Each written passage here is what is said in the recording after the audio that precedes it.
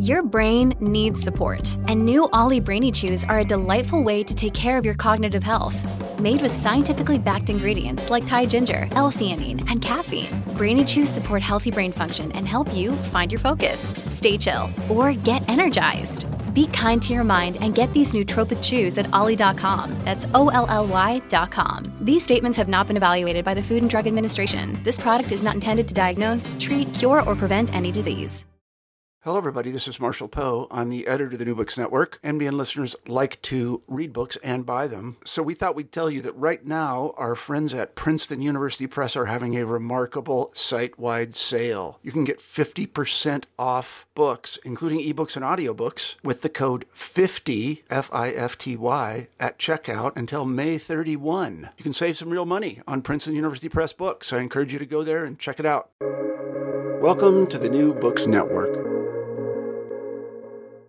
Thank you for your availability. I'm unbelievably humbled to be in dialogue with you today. Thank you so much. We're really honored to be here. To begin, can you kindly tell us about yourselves? What formative events in your lives catalyzed the scholars you are today? Do you want to go first? Do you want me to go first? You go first. I think I'll name a couple of things. One is that I grew up in a house filled with books, and I always joke with my parents that they made me read the greats of British literature when I was much too young to read them, probably starting when I was 12. So at some point I had to go back and read all of them, but they really fostered in me a love of books, and the Talmud is our great book. And so in many ways, I think my parents' love of reading that they transmitted to me really set up my love of thinking about how we read our central document of the Talmud. And I would actually add much the same for my own family upbringing. I would also add that, so I have a nephew and his middle name is Chaim. And Chaim was a rabbi who my father, very religious rabbi, who my father hired for the three of us, in particular, my sister and I, when conservative synagogues at the time, some were egalitarian and some were not. And our particular synagogue was not egalitarian, and we wanted to read Torah. And so this very religious rabbi, a Holocaust survivor, numbers on his arm, came and really impressed upon us the importance of learning how to read Torah and the importance of Jewish texts in general. And so I think that it just kind of situated me in this position of real love, of having somebody who was completely different from me, coming in and valuing more than anything else, the fact that I should be able to read just like anyone else in my community, read Torah. And I think that experience translated to me, my sister, and my brother, and just gave us this utter love for Jewish texts in general. So, thank you. Thank you for sharing that. What inspired you to prepare this book? What message do you hope to convey to your readers? I just want to say that before we even venture into that, Jane and I really want to thank the Mandel Center at Brandeis University and John Levison, who were the guiding forces in a way for the workshop that then led to this book. And John Levison himself spent a lot of time with us trying to focus our attention on what were the needs in Jewish scholarship and teaching Jewish texts. So I just want to sort of a shout out to them before we move forward. But I think the inspiration for this comes from the fact that Talmud was so much on the table in terms of a teaching text in so many different types of environments, whether it was adult education, Jewish day schools, but also universities far and wide, not to mention, of course, seminaries, of which Jane and I are a part of different seminaries. But because of the differences in the contexts, we realized that there's a lot that needed to be said, a lot of that needed to be shared about the different kinds of pedagogies that we use. We needed to learn from one another, and was nothing written that could that brought us to be able to even think together. I mean, this is the first book like this out there that really focuses on pedagogy. So that was part of it. I don't know if Jane, you want to add something. Thank you. I think I'll add two things to it. One is that Marjorie and I spend a lot of time talking with each other about Talmud pedagogy and sharing what we're doing in our classes. And as we did that, we also realized there's a wider audience of people out there that we want to think with and that we want to push to think reflectively about their own teaching. And that came from two places. One is both of our commitment to excellence in teaching, and in particular, excellence in Talmud teaching. But the other was people coming to us and asking us questions about what are we doing in our classrooms and with our teaching. And so we also realized if we had a book, we could actually say, read this book. And why don't you read this chapter, this one might help you with the questions that you're asking about teaching, so that we would then be able to get out to an even wider audience some of what we are doing and what we know that others are doing in their classroom as well, to really try and build a field of reflective practitioners of Talmud teaching in a range of settings. What are the primary themes in this book? What argument or arguments does your book advance, or do the essays in this volume advance? Such a great question. Great question. So I think I'll jump in with one thing, and then I think Marjorie and I just need to build this off each other. Our anchoring question of the book was that we asked each person who was writing the book to focus on was, how do you define what it means to learn to read Talmud? And then how do you try concretely to achieve that and do that in your classroom? So I would say an argument is that there are multiple ways to read Talmud and to learn to read Talmud, multiple definitions of what that means, depending on the context in which you're teaching. And it is imperative for teachers of Talmud to be able to define what they mean by learning to read Talmud, why that's the definition for their particular classroom, and then to be very concrete about the strategies that they design in order to implement those, and then to also have ways of assessing whether or not their students are actually learning to read Talmud in the way that the teacher is hoping that they will. I also want to pinpoint the fact that something that came up over and over again as we workshop with the group of scholars that we were workshopping with was the idea of, there are those that come to Talmud study and it feels very strange to them. And there are people who come to Talmud study and it feels very familiar to them. So for some of us, it was like me when I wrote my chapter. It was about a lot of students coming to JTS, very familiar with ideas of a destruction of a temple and the rabbis coming in to recreate and redefine Judaism in the wake of a destruction of the temple. And then there were those like who were at secular institutions for whom the Talmud was completely strange. So how do you take the person who comes at it with such familiarity and then indicate to them that, in fact, there's a lot of strangeness here and they need to read for that? And then on the flip side of that is, how do you take the people who come into the classroom where this is utterly strange, and these may be people who never will study Talmud again, but how do you then make it something that feels familiar to them? And so the conversation kept focusing around those experiences. And so I think that's in all of the chapters. Thank you. What would you like listeners to get out of our dialogue today? I think that what I want them to get out of this dialogue is that there's no one way to teach Talmud. There's no one way to read it. I think that I would like for them to understand that it changes based on the person who has a certain relationship with that text. So I have a different relationship to that text than you might, Ari. And so that will influence the way in which we conduct our teaching. But there's also those students who come in with different types of experiences. And so that's going to affect the way they treat the text.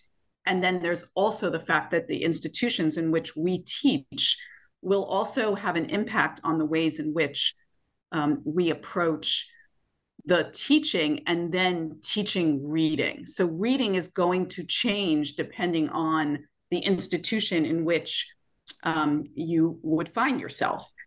So someone who is at University of Virginia, like Professor Alexander, who is teaching a Talmud course, is going to effectively, read the texts with her students in an entirely different way than Jane and I might in a seminary, will in a seminary. Our goals will be different, and therefore there isn't one way. And all of those pieces need to be taken into consideration when one thinks about how they're going to conduct a course, a class, an adult education session. Yeah, I think what I'd like to add to that as well is that it's crucial for teachers to be what we call metacognitive, to be thinking about what they're doing, not just doing it, but to really be up on the balcony, almost as if they're looking down on what they're doing and analyzing themselves and what they're doing and why they are choosing to do what they are doing. And although our book didn't focus on this side of it, I think that something else that is important is for teachers to recognize that we may have our goals, we may have our assumptions about what is going on for students, but that we can't truly know what is in students' head, whether they are learning to read in the ways that we want them to, until we ask them, until we have concrete assessments. So to not make assumptions about our students and where they are and how they're thinking about reading without also thinking about how we're assessing their learning. I also want to just add that I think that this book came out 2016, and so there's been a lot of scholarship that has come out since 2016. We've experienced a pandemic. Seminaries and universities in terms of the ways students think have shifted. So there's this constant shift that we don't want to say that our book is the last word, or that there aren't other experiences and issues and things that will impact how we think about reading Talmud. And so we'd like to see it as part of a conversation that prompts a dynamism that's unending. Yeah. Thank you. There's a chapter written by Jane entitled What Others Have to Say, Secondary Readings in Learning to Read Talmud. She writes as follows on page 57. It is commonplace to consider that simply reading more on a particular topic will increase a person's understanding of that topic, yet an additive vision that more exposure to information will increase our knowledge is too simplistic. Such a model masks a more complex reality, that learning to read one text in order to better read and better understand another text is in fact a complicated, refined, and cultivated process. That process is exquisitely true of reading the Bavli, the Babylonian Talmud, a complex and multi-tiered work. Indeed, understanding the rich labyrinth of the Bavli means knowing how to read the Bavli's many layers of meaning. The focused integration of academic secondary readings into a Talmud course that also emphasizes the skills for decoding Talmudic text from its original language, combined with beginning to learn the Bavli's extensive medieval commentary tradition, enables students to learn how to access the richness of the Bavli's multiple layers. Secondary readings contribute to this process by helping students to commit and engage with an approach that embraces 1, being alert to ambiguity, 2, seeing ways in which one sugya connects with another, 3, raising multiple possibilities for a diversity of meanings, both on the micro level of a word and on the macro level of the sugya as a whole, finding subtexts that are latent in the sugya, connecting a sugya to a wider world of ideas, and finally bringing one's own concerns and questions to that reading. Would one or both of you like to elaborate on this passage in terms of what it's trying to say and how it connects to themes that you're trying to address in this study? That was a lot. I'm sorry. I hope you all followed that. I'm happy to elaborate a little, Marjorie, and then you can, since I wrote it, you can riff off me. How's we just hope that the audience is anyway, you can turn to the book for sure. Yeah. Go for so it. I will summarize briefly. In most of my Talmud classes, I assign secondary reading. So reading by usually stuff written in the 20th and 21st century, articles that accompany the different sugyot or the perek, the chapter of Talmud that we are learning. I tell my students that I want them to think of these authors as commentary on the sugyot, and that we have this model of it's only the medievals who are the commentators on the sugyot, but in fact, I want us to think of these contemporary authors as also a form of commentary on the sugyot as well. I do this for a couple reasons. One is because there is phenomenal academic scholarship on the Talmud, but two, and even more for, and this is a point that I'd like to make to the listeners, is I think there's this myth out there in certain circles that you should just be able to open a page of the Talmud and say something interesting about it, or that learning to read the Talmud means, in the original, means learning how to translate it, learning what the technical words mean that signal, oh, this is a attacking argument or this is a question. But I have this deep commitment that I try and tell my students that actually learning to make meaning of the Talmud is also a muscle that you need to build. It's not just a skill you have automatically. No one can just open the Talmud and have something interesting to say right away. Some people think they can, but I contend that it actually takes more work. So I use these secondary articles as a way to help my students build the muscles of making meaning, which I contend is a complex and complicated process. And to return to the comment that Marjorie made earlier, it's also part of the process for me of helping make the Talmud both familiar and strange at the same time, so that as the students gain interpretive tools, they both see the ways in which it is a little distant and strange from them, but perhaps also cultivates this process of it becoming familiar to them at the same time.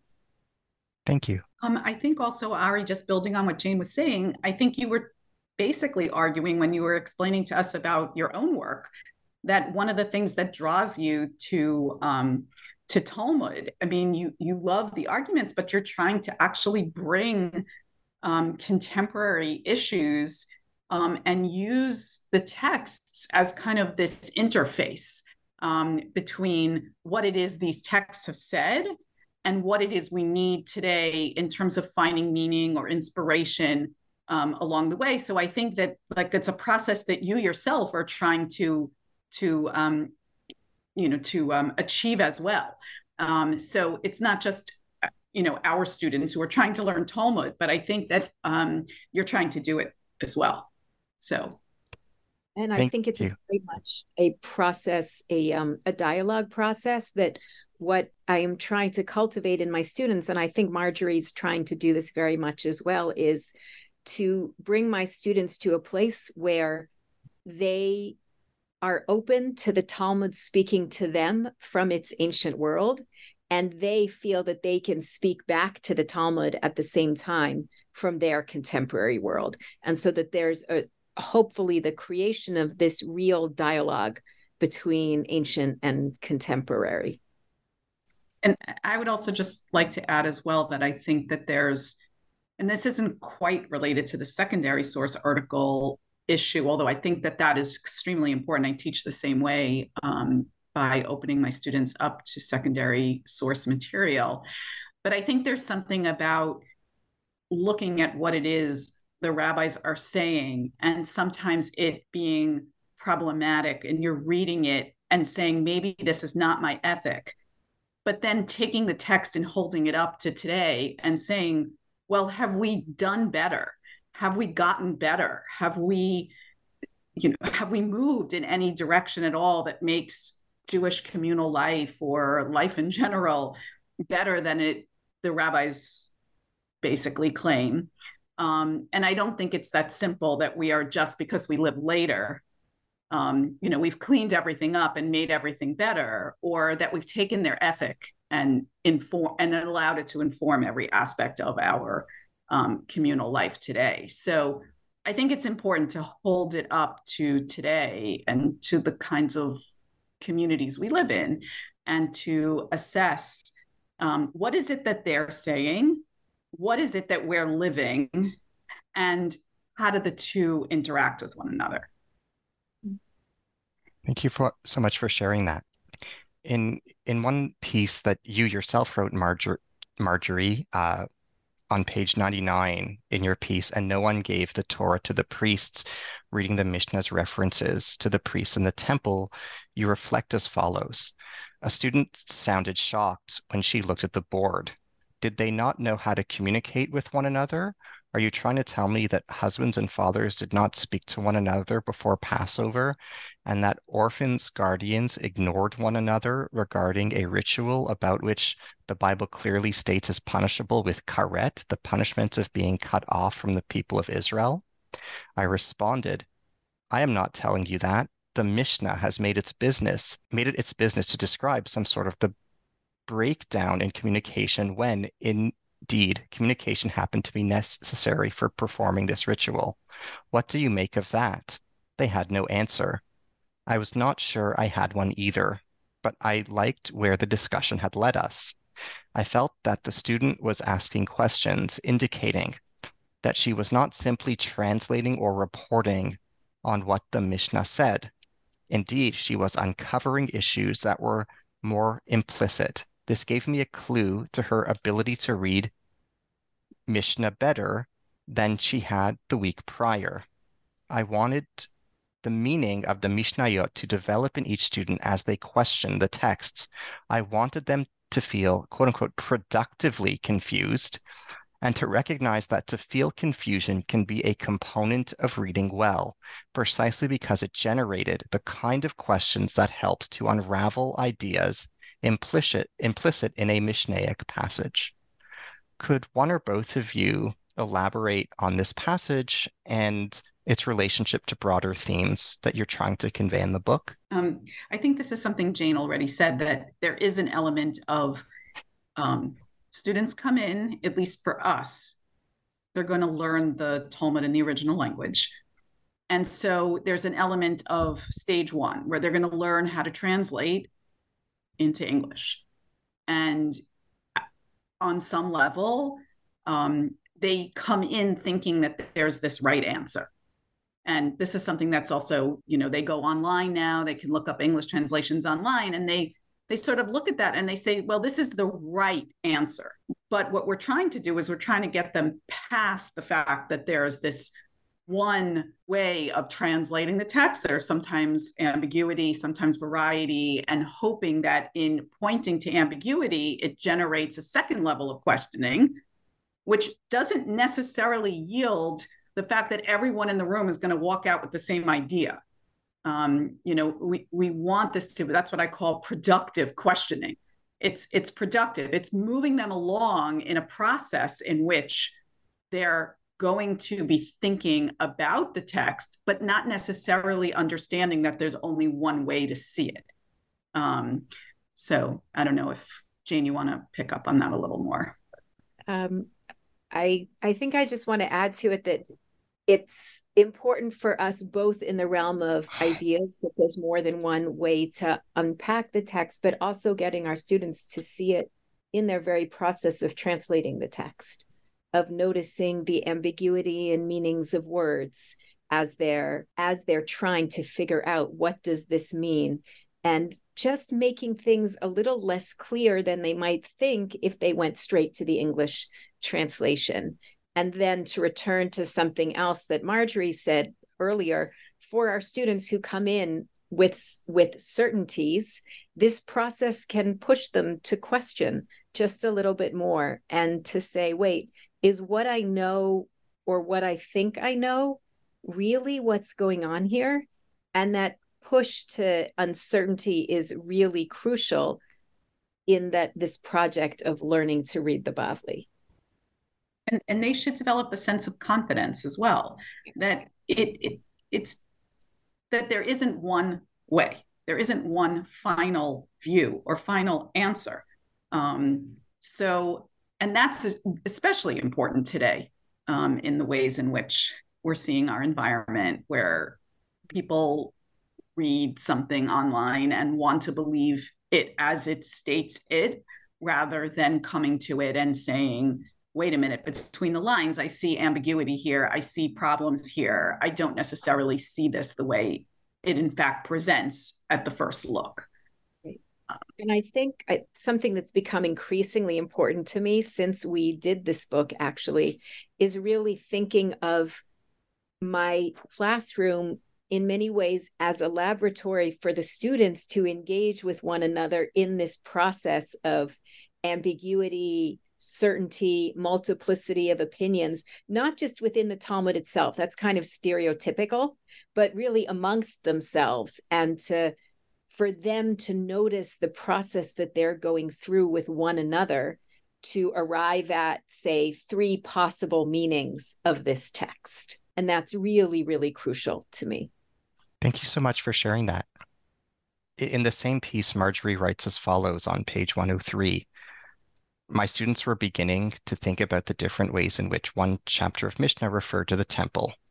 In pressing that learning to read very closely meant continuing to ask questions, I said to them again, how did the rabbis refer to the Passover offering here?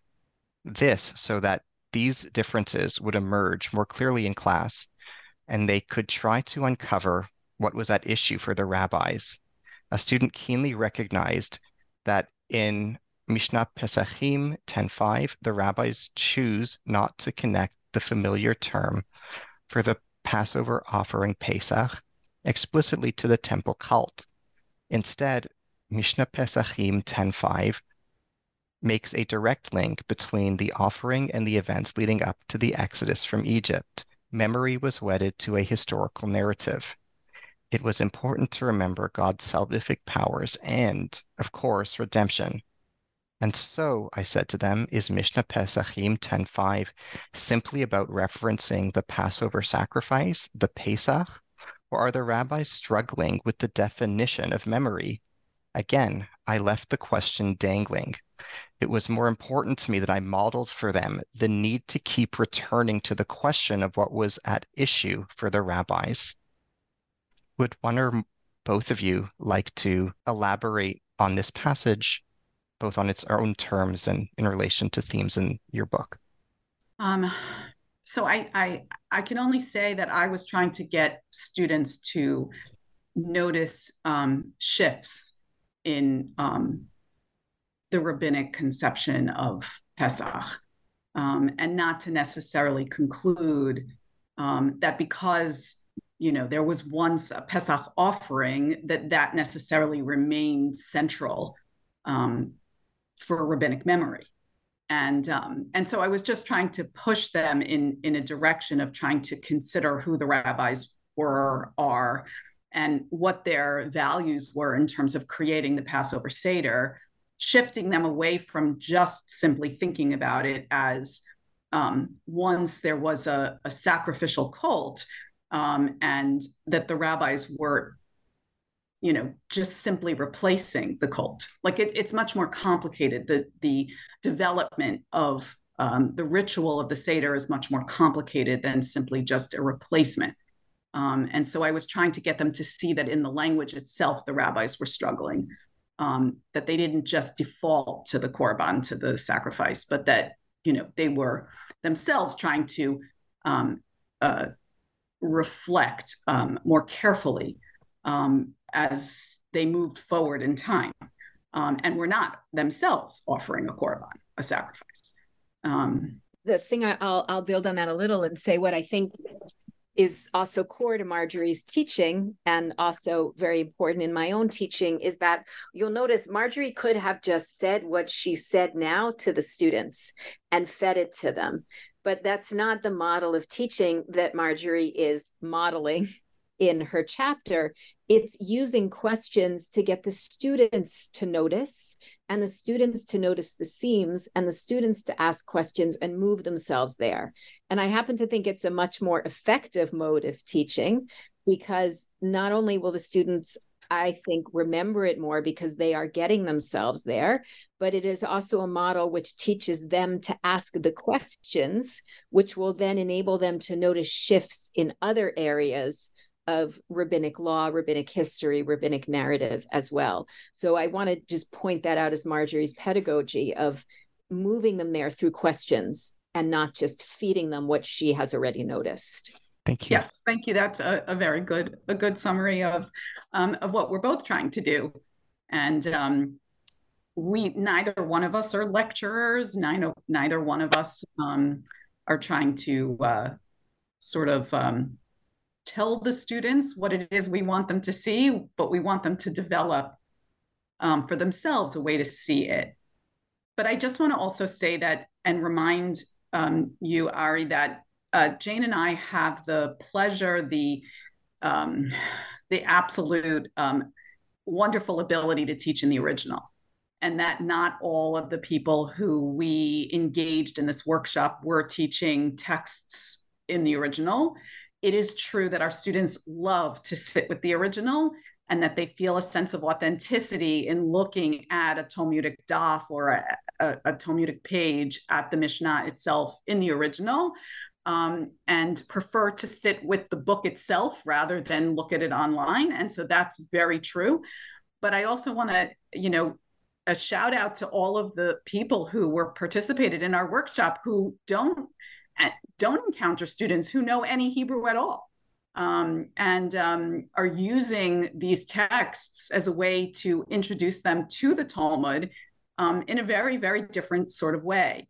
I think that they use the same kind of approach of questioning, but I just want to sort of put out there that I think that what our book does is it recognizes that piece and that complication of those who are faced with wanting to teach Jewish texts but can't teach them in the original. And the other thing that I want to add to that is one thing I think readers could notice in our book is what someone who is encountering these texts, even in translation for the first time, might notice that someone who has encountered these texts many times might miss. So if you look, for example, at Greg Gardner's chapter, and he's talking about what does it mean to teach the Talmud in translation to students who are getting doctorates in classics, it's really remarkable what they notice and the kinds of questions they have because they're coming at the Talmud from another field. And so I do want to also highlight that there are things that a teacher of Talmud who is teaching it not in the original, but in another context, there are very exciting and revealing moments with students in those contexts as well. Thank you for sharing. Why is the study of Talmud intimidating? How can teachers help students who struggle in this regard? You want to take that, Marjorie, or? Okay, I think that the study of Talmud's intimidating because it looks like nothing anyone has ever seen. It's not that you can start from the top and read straight through, just like you would read a book, and be able to then reflect on it. It comes together over many generations. It has many different sources. It's a dialogue that has been put together over hundreds of years. And so it requires a certain type of reading that's just different from anything anyone has ever experienced in regard to any other corpus. And so I think that in and of itself creates intimidation. And I think that also there's a sense that if you know how to read Talmud, whatever knowing how to read Talmud means, it makes you somehow smarter, or it makes you somehow more authentic, whatever that word means also. And so that generates a certain amount of intimidation on the part of our students. But at the same time, there's also a certain amount of intimidation on the part of teachers who are trying to teach it. And so part of this workshop was bringing together people who could share their frustrations, their difficulties at all levels. And to be able to be in a room as a university professor and talk about teaching one of the most difficult texts to study that there is out there was really, in my mind, very, I don't know what the word I'm looking for, but it was very inspiring and really, I think, brought down the levels of intimidation on some. Anyway, I don't know. You'll probably have to cut that part out, but okay. Thank Jane. you. What I want to add to it is that I think it's really crucial that teachers think of the Talmud as a type of learning for which you can develop a scaffold like any other type of learning that you want your students to do.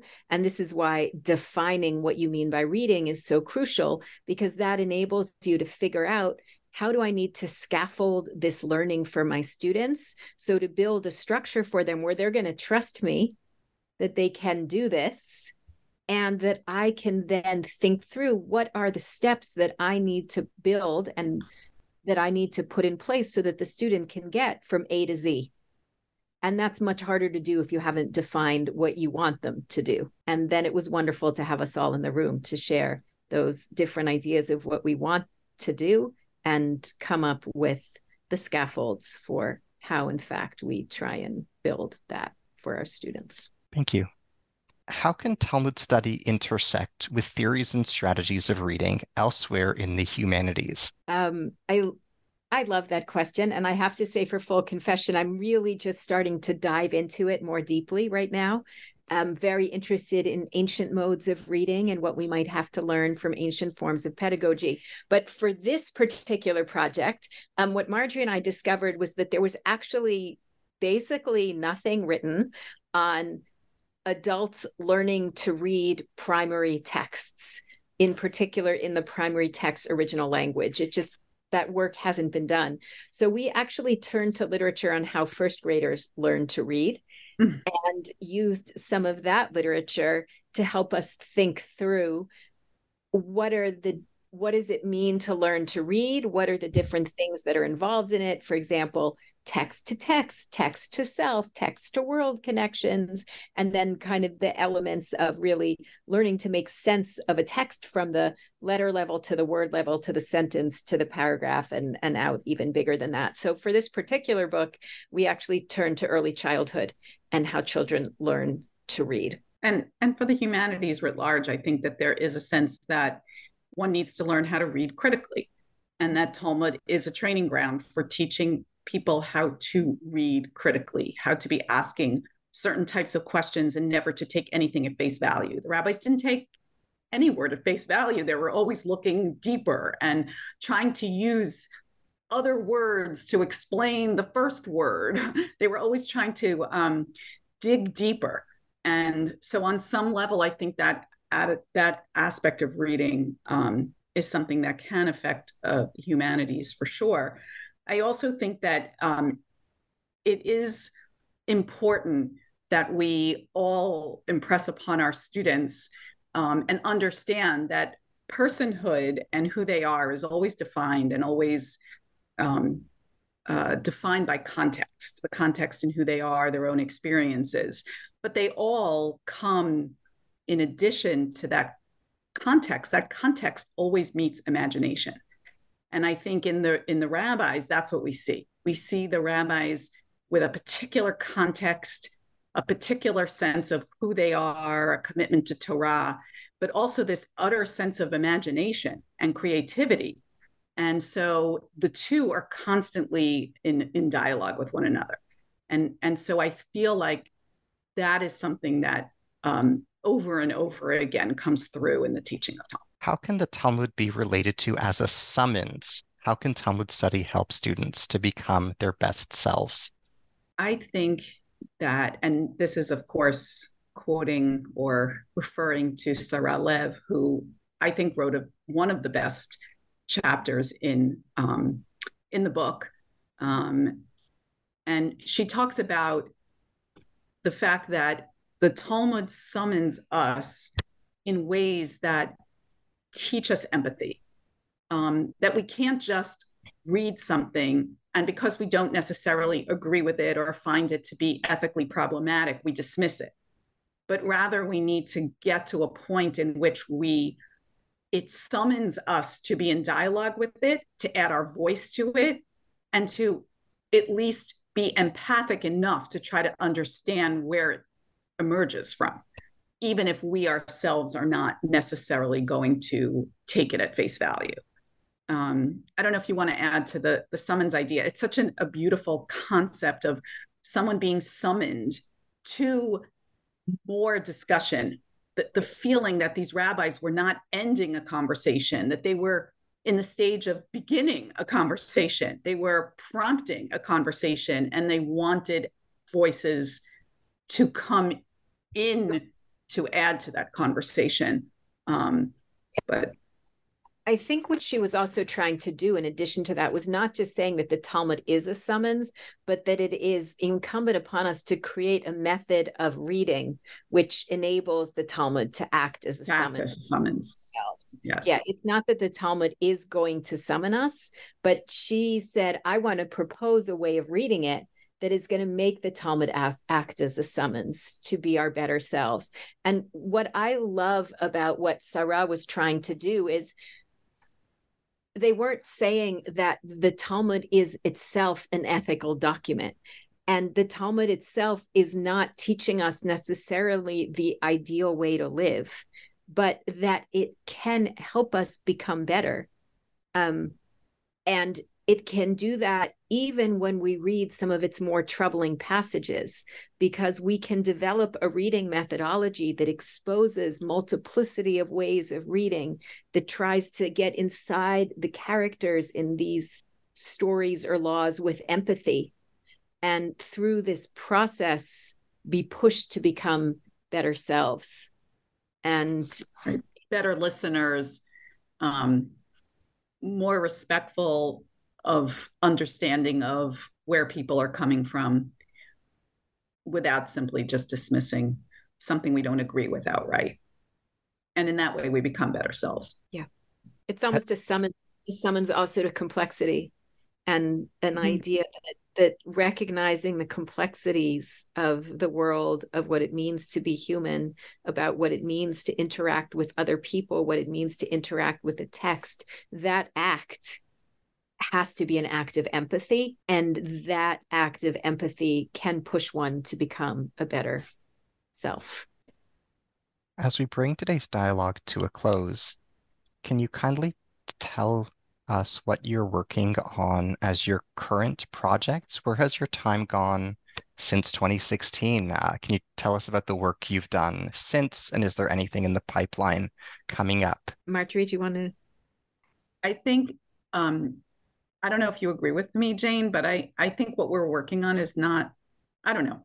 Well, you answer that question, because you have actually, let's just, in relationship to pedagogy, right? Or writ large. Publicize your book, Marjorie. What? Publicize your book. Publicize your wonderful book. Or I will for you. Okay. And I will talk about my pedagogy and my book project, but please. Okay. So I've recently just finished a book on Masachet Yoma, Tractate Yoma. It was part of a larger project that Jane is also part of, in which we use feminist methodologies in order to explore various tractates of the Babylonian Talmud, the Babli. And in my case, it was Yoma, which has a lot to do with Kohanim, or the priests, and the temple. And so it's an analysis of Masachet Yoma. Where I'm going now in terms of pedagogy, or where I'm going now in terms of my future projects. So I do have I do have another project that I'm working on right now, but anyway, I think I want to let you, Jane, go ahead. I think it's too hard for me to do in like a minute, but. So I am, as Marjorie said, I am completing a book manuscript on Tractate Sota of the Babylonian Talmud, which I'm very, very excited about. It's not a book of pedagogy. It's really feminist theory and what does it mean? What happens when you analyze a tractate as a whole? What do you notice that you might not have noticed otherwise? And in this case, it's the thread of the sota as she weaves her way through the whole tractate, even the parts that on the surface aren't about the sota. In the world of pedagogy, I have shifted my perspective from focusing on the teacher to focusing on the students. And again, sponsored by the Mandel Center, with a big thank you to John Levison, I have data from, I think it's 32 rabbinical students at 5 different rabbinical school seminaries talking about their experiences of learning Talmud. I've published one article from that data so far called Coverage and Comprehension, looking at how they talk about learning quickly versus learning slowly. And then I have 2 papers pending, which I will return to once this book manuscript is complete. One is looking at the way in which these students talk about emotion, and in particular emotion and gender in the study of Talmud. And then the other is looking at how students talk about failure in the study of Talmud, and particularly examining moments of transition when they transition from one teacher to another, or one learning context to another, and putting that in conversation with students talking about their experiences of learning the documentary hypothesis. So that's what I'm working on in the world of pedagogy right now. And my interests in the world of pedagogy are related to areas that have been, I think, not thought of deeply enough. For example, avdut, or slavery. And I think that the word eved is an extremely complicated word, that whenever I reach that word, it's always complicated to even understand whether they're talking about a non-Jewish slave or servant, or a Jewish slave or servant. And it brings up really important issues that I think are on the table for today that we just haven't processed deeply enough.